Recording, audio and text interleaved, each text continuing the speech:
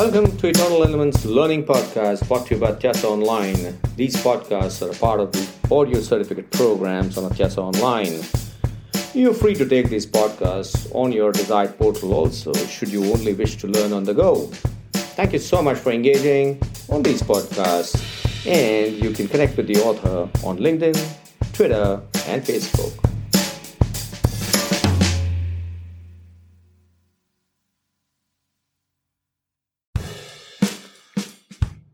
Hi, this is Niket Karasky. Welcome to Eternal Elements, brought to you by Atyasa Online. We're discussing strategy. And my last podcast, I talked about the control mechanism of strategy. Now, obviously, if you want to control anything, you must have data on hand. And if you need data on hand, you need the data at a micro level. You also need data at a macro level. At a macro level, you can look at the performance of the organization overall. But at the micro level, you'll have to look at each of the functions. Typically, in management control, there are responsibility centers.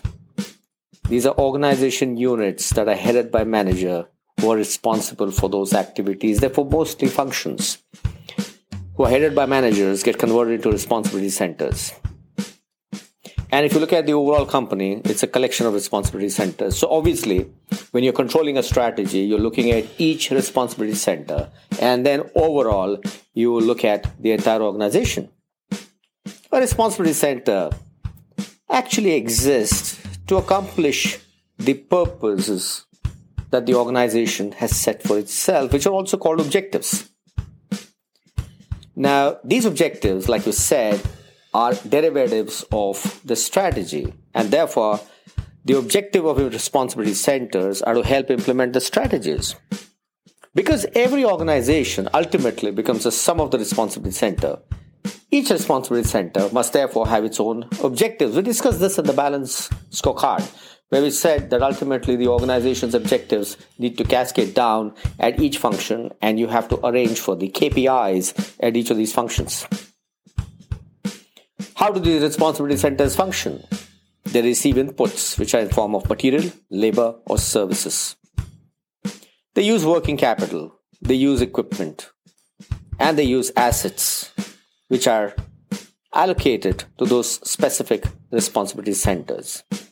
And the ultimate objective, of course, is the transformation process of converting inputs into outputs. The output could either be tangible or it could be intangible in the case of services. Much of the input that goes into responsibility centers are primarily labor hours and anything that is measured in terms of quantity. There are monetary measures that get associated with anything that goes as an input into the responsibility center. It's much easier to measure cost of inputs than to calculate the value of the output, because what happens with the value of the output is that there is so much of value addition that happens that it gets very difficult to actually measure the value of the output. Therefore, you can measure the efficiency of the responsibility center for sure, which is a ratio of output to input, but then the effectiveness is determined by the relationship of the responsibility center between output and its objectives.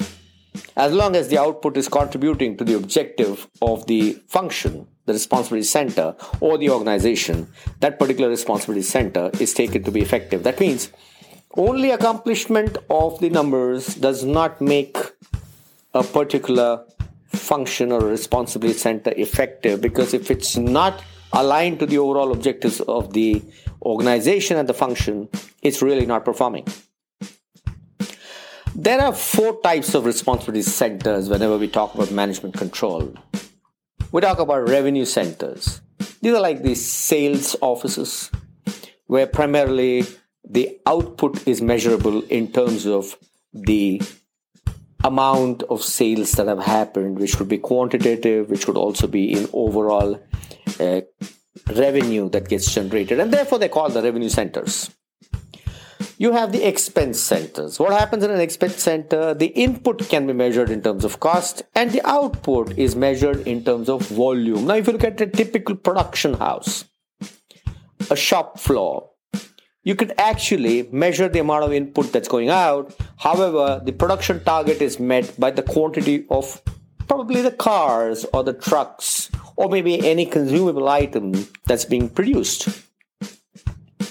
A profit center typically is measured in terms of input coming in as certain cost element and the output also in terms of the revenue that gets generated.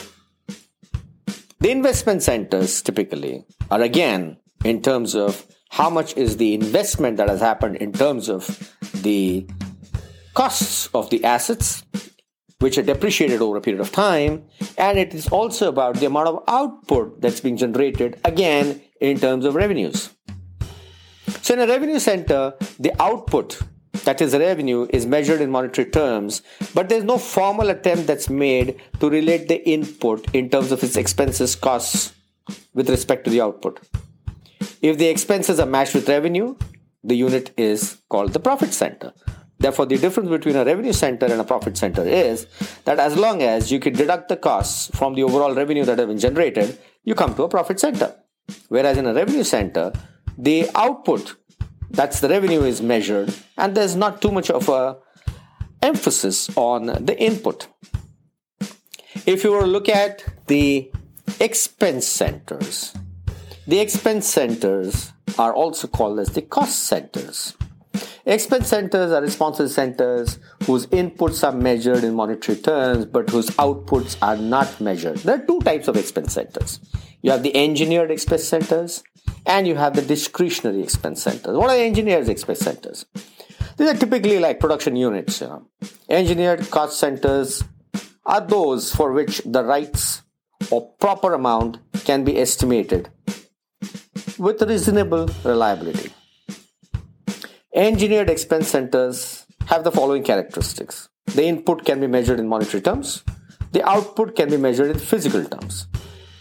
The optimum amount of output required to produce a unit of the output can be determined. So what are we saying? The output per unit can be determined in this case, for sure. So you're looking at maybe a unit as a cost. The engineered expense centers are usually found in manufacturing operations, like I said. So what are discretionary expense centers then? Discretionary costs are also called the managed costs, for which no scientific mechanism or standards are created. Costs depend upon the managerial judgment as to whether they're appropriate or they're not appropriate. The output of these centers cannot be measured in monetary terms because they're service, right? So in discretionary expense center, the difference between the budget and the actual expense is not a measure of efficiency. It's simply the difference between the budgeted amount and the actual amount spent. In fact, a lot of times in discretionary centers like learning and development, cost saving is seen to be good in the performance appraisals. But actually no, because they were supposed to spend the budgeted money for sure. The same thing would apply for a maintenance department.